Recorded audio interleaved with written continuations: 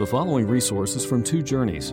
Two Journeys exists to help Christians make progress in the two journeys of the Christian life, the internal journey of sanctification and the external journey of gospel advancement. We do this by exporting biblical teaching for the good of Christ's church and for the glory of God.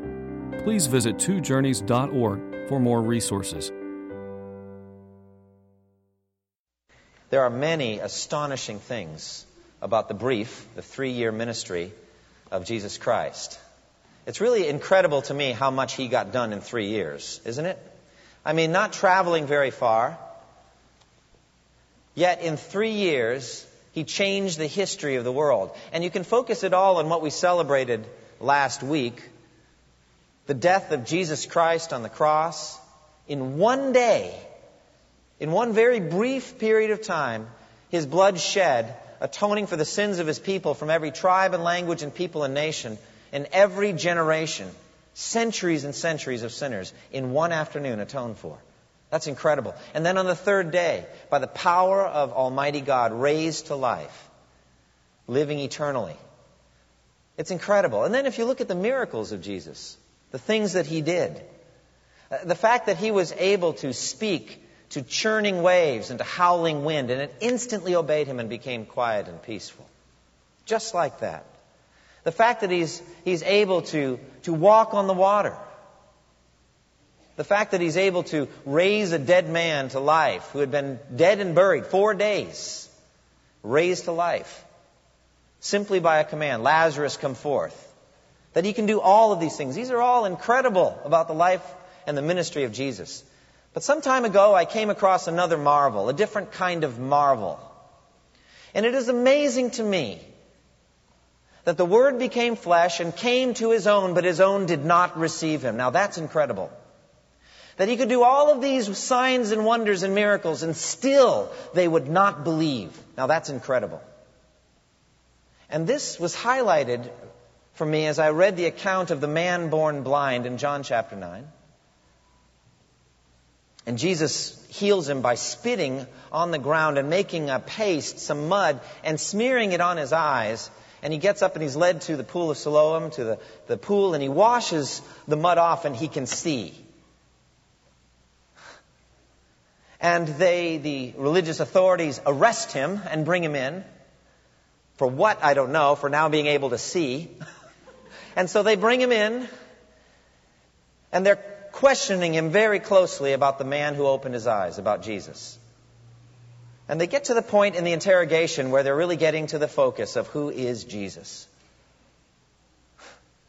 He said, we don't know where this man, we know where Moses came from, we don't know where this man came from, referring to Jesus. And the man answered and said to them, now here is an amazing thing, that you do not know where he's from, and yet he opened my eyes. Now when I was studying the original language, a translation would be this.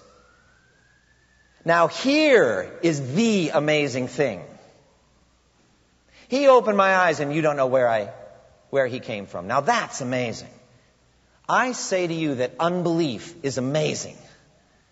In the face of all that Christ has done to show us that He is the Son of God, it's astonishing to me that still they do not believe.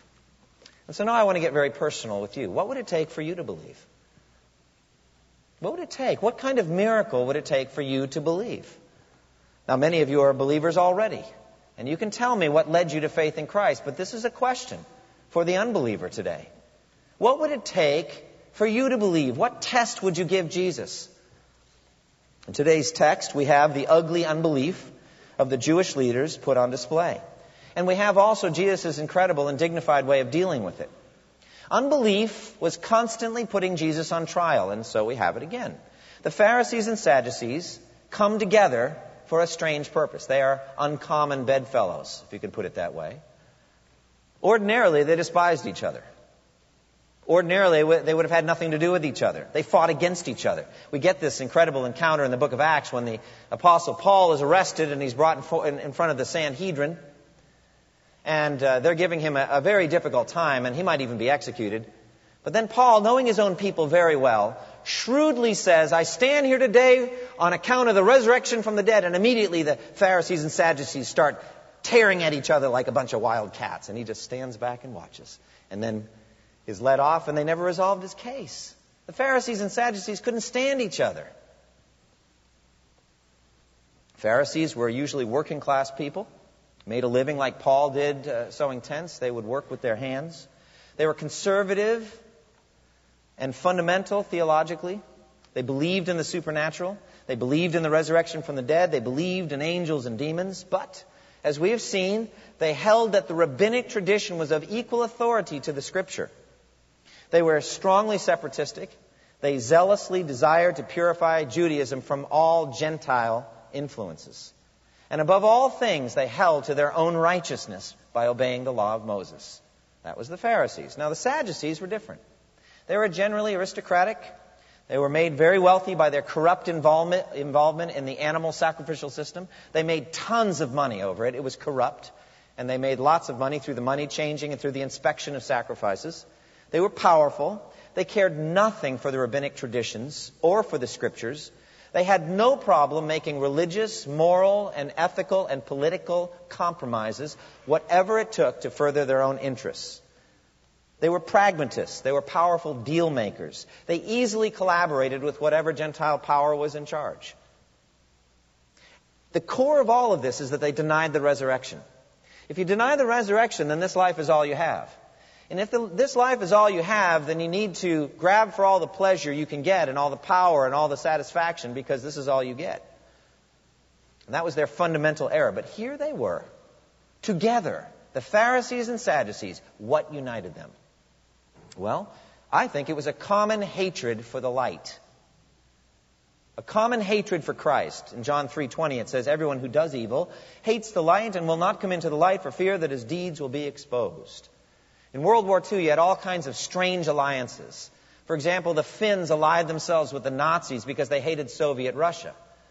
The U.S. and Great Britain allied themselves with Soviet Russia because they hated the Nazis. Even in China, the nationalist movement under Chiang Kai-shek temporarily united with the communists under Mao Zedong because they hated the Japanese and wanted to drive them out of their country. And so when you have a common enemy, strange folks get together and make alliances that ordinarily would have nothing to do with each other. And so we have it here with the Pharisees and Sadducees. The Gospels record their common goal, and that was to murder the Son of God. And this they had in common. Matthew 12:14, the Pharisees went out and plotted how they might kill Jesus.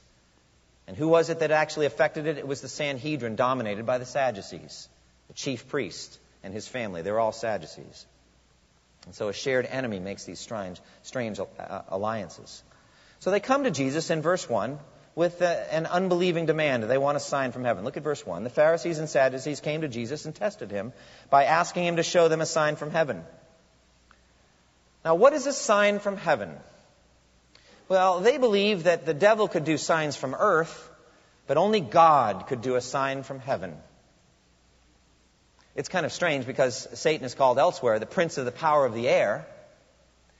And if you study the book of Revelation, the Antichrist is going to be able to call down fire from heaven.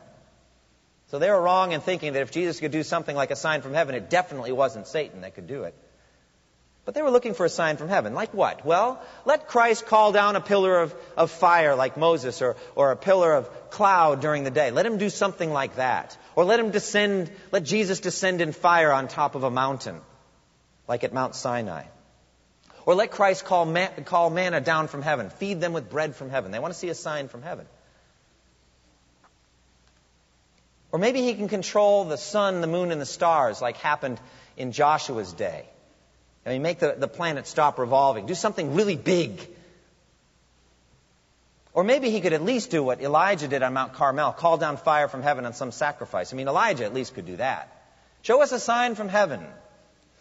Now, what was their purpose? Was it because they're teetering on the edge of faith? And if they could just have one more miracle, just one more, they'd come over and they'd believe. Is that what it is? Not at all. Look what it says in verse 1. The Pharisees and Sadducees came to Jesus and tested him by asking him to show them a sign from heaven. They're testing Jesus. They really want to disqualify Jesus, not to believe in him. Later, when they tested him again by asking him about paying taxes to Caesar, remember that one? Jesus called a spade a spade. He was very plain at that moment. Matthew 22:18, but Jesus, knowing their evil intent, said, "You hypocrites, why are you trying to trap me?" And then he dealt with the issue of taxation. He knows exactly what's going on in their hearts. They're not trying to believe. This is not honest inquiry by some people genuinely seeking to know the truth, and they just need a little more help. Just one more miracle, that's all it takes, and then I'll believe in Jesus. It wasn't that at all. Now, doubting Thomas was like that. You remember how we talked about this and alluded to it last week, how he wasn't there when Jesus appeared on the first day of the week.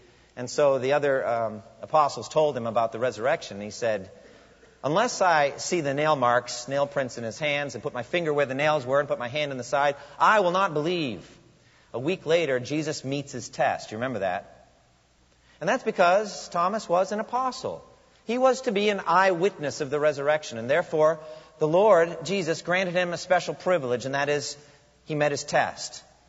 Now, I, for one, don't think he actually put his finger in Jesus' nail marks. I think he was too busy on the floor worshiping the resurrected Lord, saying, my Lord and my God.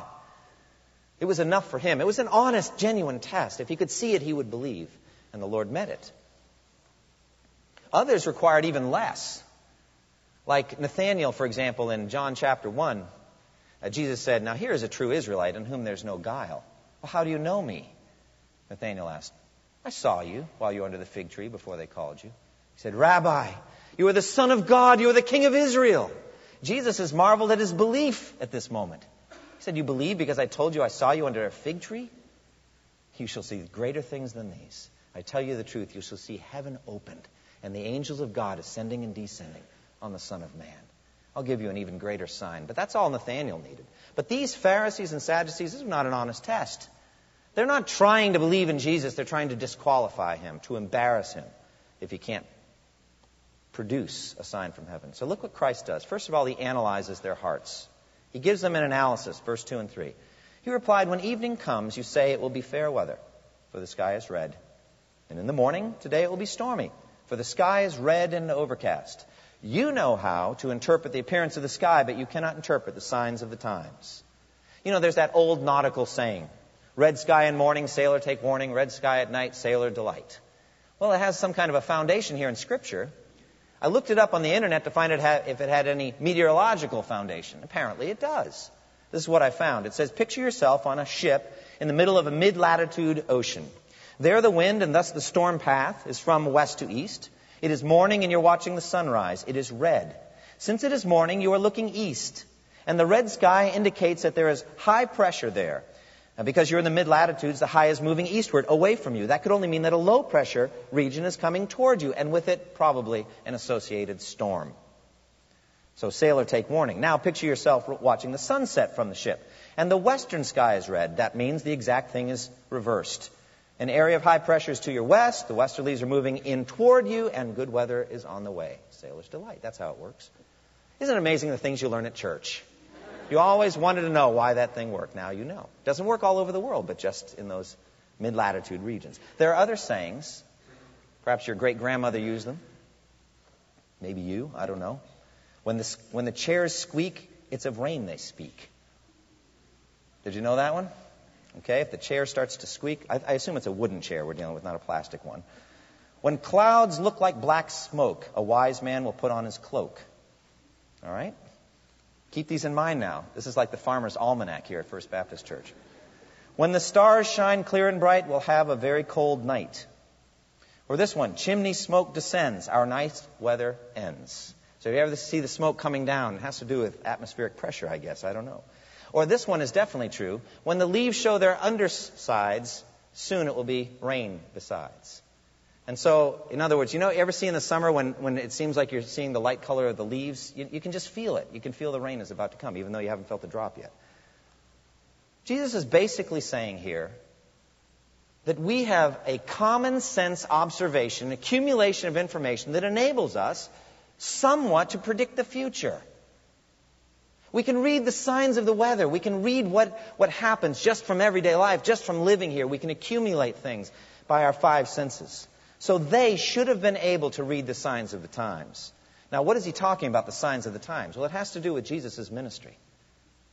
It has to do with a river of signs and wonders that he's already done. An absolute river. Matthew chapter 4. Jesus went throughout Galilee, teaching in their synagogues, preaching the good news of the kingdom, and healing, now listen, every disease and sickness among the people. News about him spread all over Syria, and people brought to him all who were ill with various diseases, those suffering severe pain, the demon-possessed, those having seizures, the paralyzed, and he healed them. Matthew 9:35, Jesus went through all the towns and villages, teaching in their synagogues, preaching the good news of the kingdom, and healing every disease and sickness. Matthew 12:15, Jesus withdrew from that place. Many followed him, and he healed all their sick. Matthew 14:35 and 36. And when the men of that place recognized Jesus, they sent word to all the surrounding country. People brought all their sick to him and begged him to let the sick just touch the edge of his cloak. And all who touched him were healed. Do you not see the comprehensive healing ministry of Jesus? This was not one or two miracles. This is a river of signs and wonders. Now, you might say, well, maybe he didn't do any in front of his enemies. Well, first of all, huge crowds were coming. He wasn't distinguishing between friend and foe. He was healing everybody, whether they believed or not. You don't just have to have faith in order to be healed by Jesus. But there's a clear account in Matthew 12 of how Jesus is in a synagogue, and it happened to be on the Sabbath. Jesus was forever healing on the Sabbath. And I think he did it on purpose. But there was a man there with a shriveled hand, you remember? And the Pharisees are watching him closely to see if he's going to heal on the Sabbath. And he challenges them. He says, one of you has a sheep and it falls into the pit on the Sabbath. Will you not make an effort to lift him out? How much more valuable is a man than a sheep? Then he commands the man, stretch out your hand. And he stretched it out and it was completely restored. Then they went out and plotted how they might kill Jesus. They saw it with their own eyes. Oh, he did miracles in front of them. They had no excuse. Now, what was the purpose of these signs and wonders? The purpose is so that we could believe in him. Jesus did many other miraculous signs which are not recorded in this book, says John in John chapter 20. But these signs are written that you may believe that Jesus is the Christ, the Son of God, and that by believing you may have life in his name. That's why. John chapter 5, I have testimony weightier than that of John, said Jesus, for the very work that the Father has given me to finish, and which I am doing, testifies that the Father has sent me. The miracles testified that the Father sent Jesus. To his own disciples, he says in John 14:11, believe me when I say that I am in the Father and the Father is in me, or at least believe on the evidence of the miracles themselves. So the miracles were a solid foundation for genuine faith in Christ. They were proof that God was with Jesus of Nazareth in a way he'd been with no one else. More than that, they were evidence of Jesus' power to forgive sins and of his status as the only begotten Son of God. That's what the miracles were. Now, they were effective for the elect. They were effective for those who would believe. John 2:11, after he changes the water into wine, it says, this, the first of his miraculous signs, Jesus performed at Cana in Galilee. He thus, in this manner, he in this way revealed his glory, and his disciples put their faith in him. You see the connection between the changing the water into wine and to their faith. Then there's Nicodemus, who comes in the next chapter, chapter 3. He says, he came to Jesus at night and said, Rabbi, we know that your teacher has come from God, for no one could perform the miraculous signs you're doing if God were not with him. It's the basis of Nicodemus' faith. John 7:31, still many in the crowd put their faith in him. They said, when the Christ comes, will he do more miraculous signs than this man? So many believed in Jesus because of these miracles. And then there's that man who is born blind. He has got to be one of my favorite figures in the entire New Testament. I mean, he gives as well as he gets there in chapter 9. You got to admit.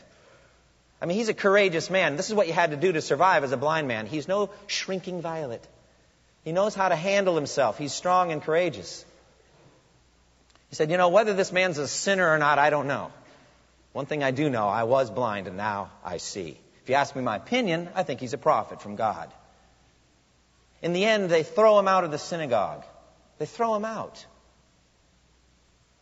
He was the one who said, from the beginning of history, no one has ever heard of a man born blind having his eyes opened. If this man, Jesus, were not from God, he could do nothing. He's drawing his own conclusions. He is ready. He just doesn't know who Jesus is. He was blind. He never saw him.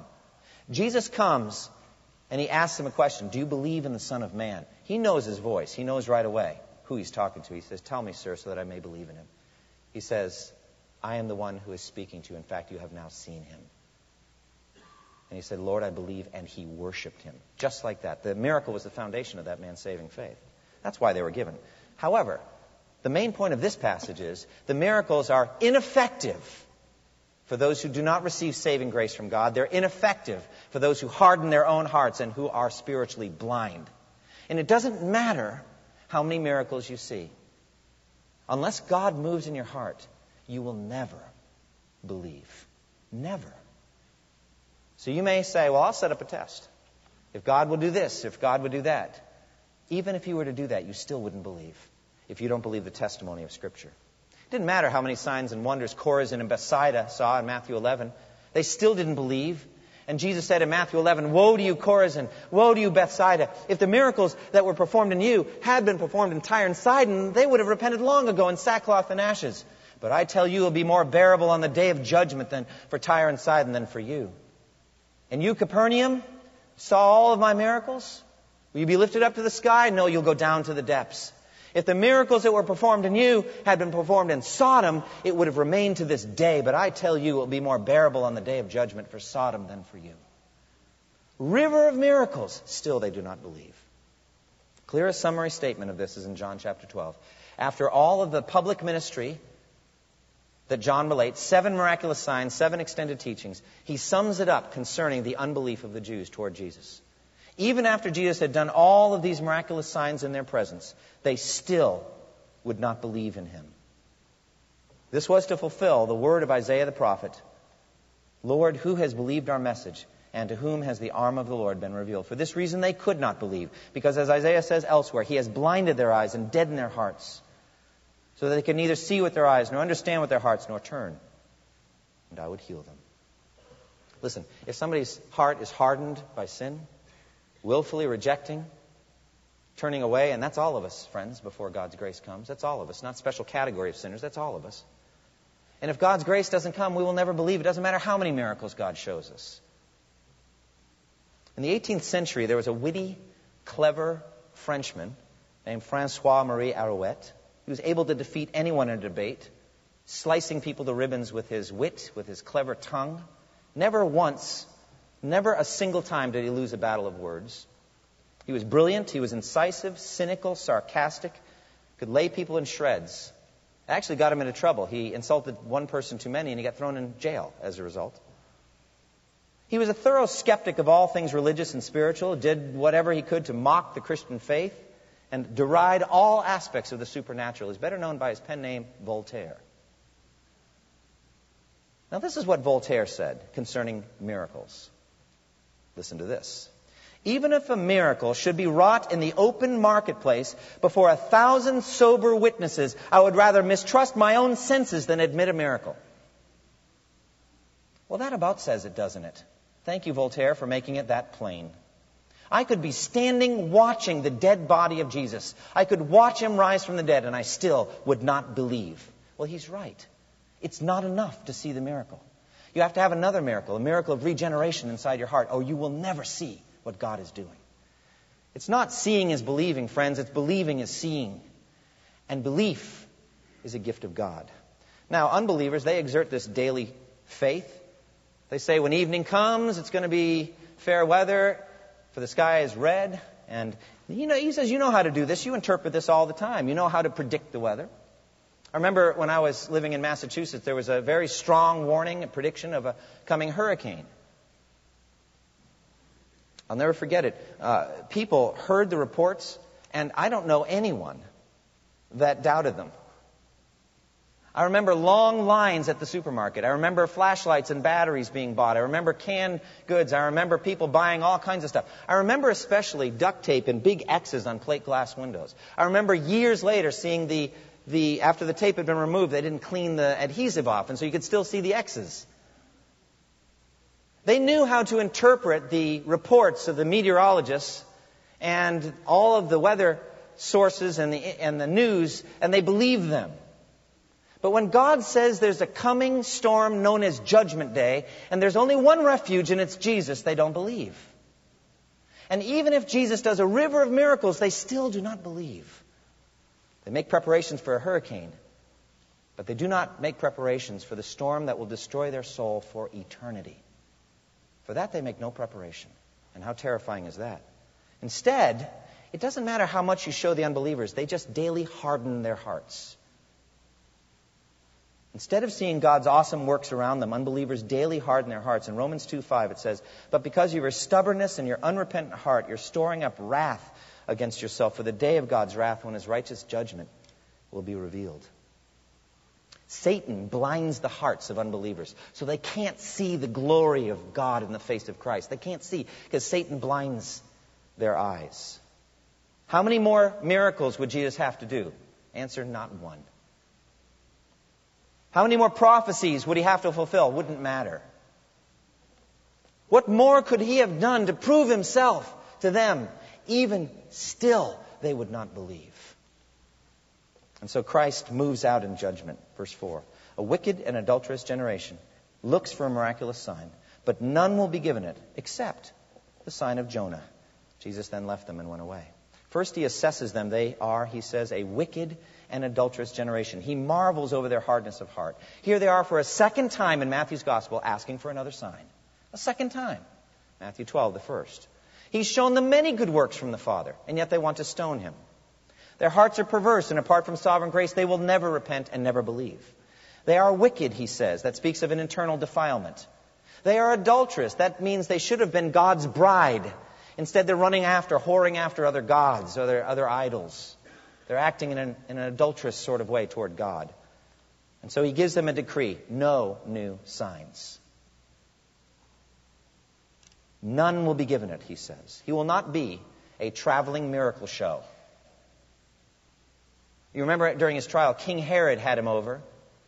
And he was hoping that Jesus would do some kind of miracle in front of him. Why? So he could repent and believe, like the king of Nineveh, take off his royal robes and put on sackcloth and ashes and mourn for his sin and wickedness? No. Because they didn't have cable TV back then, and he would have been a good form of entertainment. He just wanted entertainment, something to lighten the burden of living in this sin-cursed world. Just entertainment. That's all. Not ready to believe. So he decrees that there'll be no new sign from heaven given, except one, which I'll talk about in a moment. But then, in his action, he ends the discussion. Verse 4, Jesus then left them and went away. When the judge's gavel goes down, the case is dismissed. It's done. He ends the discussion. It's finished. And he walks away. He has the authority to end the discussion. So he will do on Judgment Day as well. It's not going to be an endless banter of our relative merits and his law and all that. It's not going to go like that. He will make the final decision. To those who have not repented and believed in this life, he will say, "Depart from me, you who are cursed, into the eternal fire prepared for the devil and his angels." And that's it. There's no recourse. He is the final judge. It is finished at that moment. And so he leaves and goes away. Now, that final sign, he will give it. It's the sign of the prophet Jonah. Now, we've already covered this. The sign of Jonah back in Matthew 12, 39 through 41, he says, "A wicked and adulterous generation asks for a miraculous son, but none will be given it except the sign of the prophet Jonah. For as Jonah was 3 days and 3 nights in the belly of a huge fish, so the Son of Man will be 3 days and 3 nights in the heart of the earth." The empty tomb, the resurrection of Jesus Christ, the resurrection was his final sign to a wicked and adulterous generation. This is an incredible display of the person and power of Jesus. Power over death, over our final enemy. "No man takes my life from me, but I lay it down of myself. I have the authority to lay it down, and I have the authority to take it back up again." And you will see the evidence, the empty tomb. No one else in history has had this power. Should have been enough, don't you think?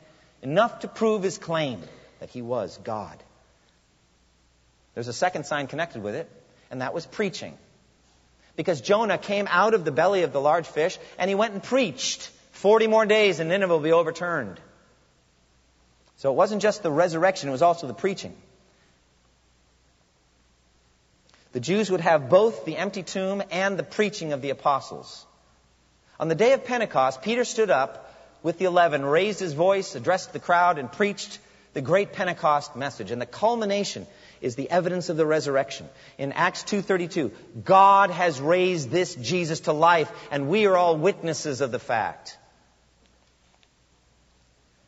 In Acts chapter 3, after healing the lame beggar, He preaches it again. Peter preaches in Acts 3. The God of Abraham, Isaac, and Jacob, the God of our fathers, has glorified his servant Jesus. You handed him over to be killed. You disowned him before Pilate, though he had decided to let him go. You disowned the holy and righteous one and asked that a murderer be released to you. You killed the author of life. But God raised him from the dead, and we are all witnesses of this fact.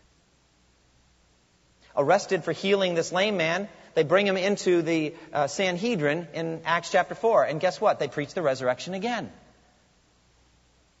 Peter says, if we've been called to account today for an act of kindness shown to a cripple, and are asked how he was healed, then know this, you and all the people of Israel. It is by the name of Jesus Christ of Nazareth, whom you crucified, but whom God raised from the dead, that this man stands before you healed. Over and over, they referred to the resurrection. Again in chapter 5, you killed him, but God raised him from the dead. Again and again. They didn't just get the empty tomb. They also got the preaching by eyewitnesses that Jesus had risen from the dead. Was it enough? No, it was not enough. Jesus had predicted it wouldn't be enough in his story about the rich man and Lazarus. Remember that? Rich man got sent into hell. And he's in torment there. And he wants to go warn his brothers. He wants to warn them lest they end up in the same place because they're going the same way he was. And you remember what Abraham said? They have Moses and the prophets. Let them listen to them. No, Father Abraham, he says. That's not enough. The Scripture isn't enough. Well, that's a voice from hell. It's not enough just to have the Bible. We need more. No, Father Abraham. But if they see someone rise from the dead, then they will believe. Abraham said the truth. He said, even if they see someone rise from the dead, even still, they will not believe.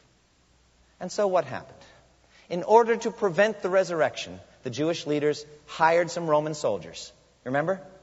Hired some Roman soldiers and put them on guard duty in front of a tomb of a dead man.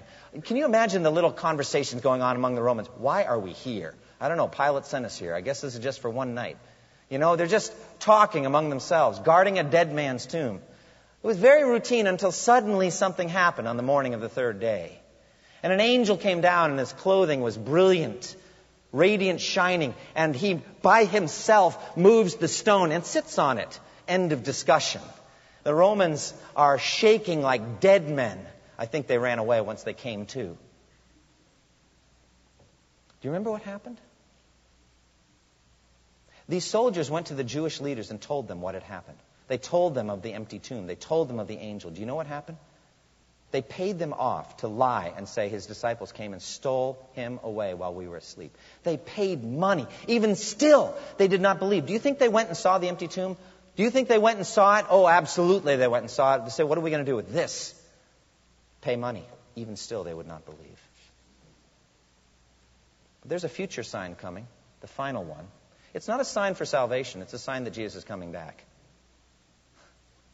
They wanted a sign from heaven. Remember that? Show us a sign from heaven. All right, you'll see a sign from heaven. Be too late. Too late, but you will see it. Matthew 24. At that time, the sign of the Son of Man will appear in the clouds in the sky, and all the nations of the earth will mourn. He will send out his angels, and they will gather his elect from one end of the heavens to the other. The sign of the Son of Man will appear in the sky. Jesus spoke of this at his trial before the Sanhedrin, before the high priest. The high priest said to him, I charge you under oath by the living God. Tell us if you are the Christ, the Son of God. I am, he said. And in the future you will see the Son of Man sitting at the right hand of the Mighty One and coming on the clouds of heaven. You will see that sign. It's a clear prediction of the second coming of Christ. But it's not a sign that produces salvation. It's a sign of impending judgment. Revelation chapter 1, verse 7. Behold, he is coming with the clouds, and every eye will see him, even those who pierced him. And all the nations of the earth will mourn because of him. So shall it be. Amen. Oh, they'll see the sign of the Son of Man in the heavens. They'll see a heavenly sign, but it'll be too late for them. You know why? Jesus said it to Thomas. Because you have seen me, you have believed. Blessed are they who have what? Not seen, and yet have believed. The only way you're going to have your sins forgiven, the only way, is by believing something you cannot see. By believing it from the Scripture, by believing that Jesus has risen from the dead. The evidence of his miracles here on the page. The evidence of his healings, the evidence of his fulfilled prophecies, the evidence of his teachings, the evidence of his person, the evidence of His resurrection are on the pages of Scripture and nowhere else. And here is where you will find your salvation, by repenting and believing the clear testimony of Scripture and no other place. And so what will it take to get you to believe? If you don't believe by the clear preaching of the Word, like this morning, for example, you will not believe. For God has ordained something called today. And He set it up, calling it today. Saying, today, if you hear His voice, do not harden your heart. And so it says about today in 2 Corinthians 6:2, in the time of my favor I heard you. And in the day of salvation I helped you. I tell you, now is the time of God's favor. Now is the day of salvation. You may have come here today never having trusted in Christ, not knowing how you're going to face Judgment Day. And now you've heard this kind of a sermon. Now you're concerned, perhaps. You don't know how you're going to face Jesus as judge. You've never dealt with Jesus as Savior. Simply believe that Jesus' death on the cross, His blood shed on the cross, is for you. The signs were to give evidence that He had power to forgive sins. Hear what I'm saying. Believe in your heart. If you have any questions, if there's anything hindering you, if there's any lack of information, if it's an honest inquiry, come and talk to me after the service. You don't know who to talk to me. I'll talk to as many people as you want. Or any of the others that you've seen, any of those that have come and collected money, they'll talk to you. Any person here that's a believer will tell you how to have faith in Christ. Or come talk to me. You don't need to walk anywhere or do anything to be saved, but you have to hear and believe. And if so, your sins will be forgiven. But if you have an honest question, you don't know what to do, come and ask. And the answer is given. Now, if you say, now, I'll believe if He does a miracle. No, you won't. The Scripture's already testified about that. He has given you all you need right here. Now, I speak to those of you who have already made a commitment of faith. What does this text say to you? Thank God you believed. Thank God you believed. It's because of Him that you are in Christ Jesus. Give Him the glory. Give Him the praise. Your faith isn't something you scraped up together and then you saw 7 or 8 things from Scripture and then boom, you came over. It's a gift from God. This chapter, Matthew 16, will testify to that later. Blessed are you, Simon, son of Jonah. This was not revealed to you by man, but by my Father in heaven. Give thanks and praise to God. And one more thing. Don't give up on those hard cases that you think will never believe. Don't give up on them. I'm talking about the relative, the mother, the father, the brother, the sister, the son, the daughter that just will not believe. God is able to take out the heart of stone and give the heart of flesh. It is His gift to give. So pray without ceasing for the salvation of those loved ones. I'm talking about a coworker, a neighbor, somebody who just doesn't seem to get it, that God will take away the blindness and give them eternal sight. Close with me in prayer. Thank you for listening to this resource from twojourneys.org. Feel free to use and share this content to spread the knowledge of God and build His kingdom. Only we ask that you do so for non-commercial purposes and in accordance with the copyright policy found at twojourneys.org. Two Journeys exists to help Christians make progress in the 2 journeys of the Christian life, the internal journey of sanctification and the external journey of gospel advancement. We do this by exporting biblical teaching for the good of Christ's church and for the glory of God.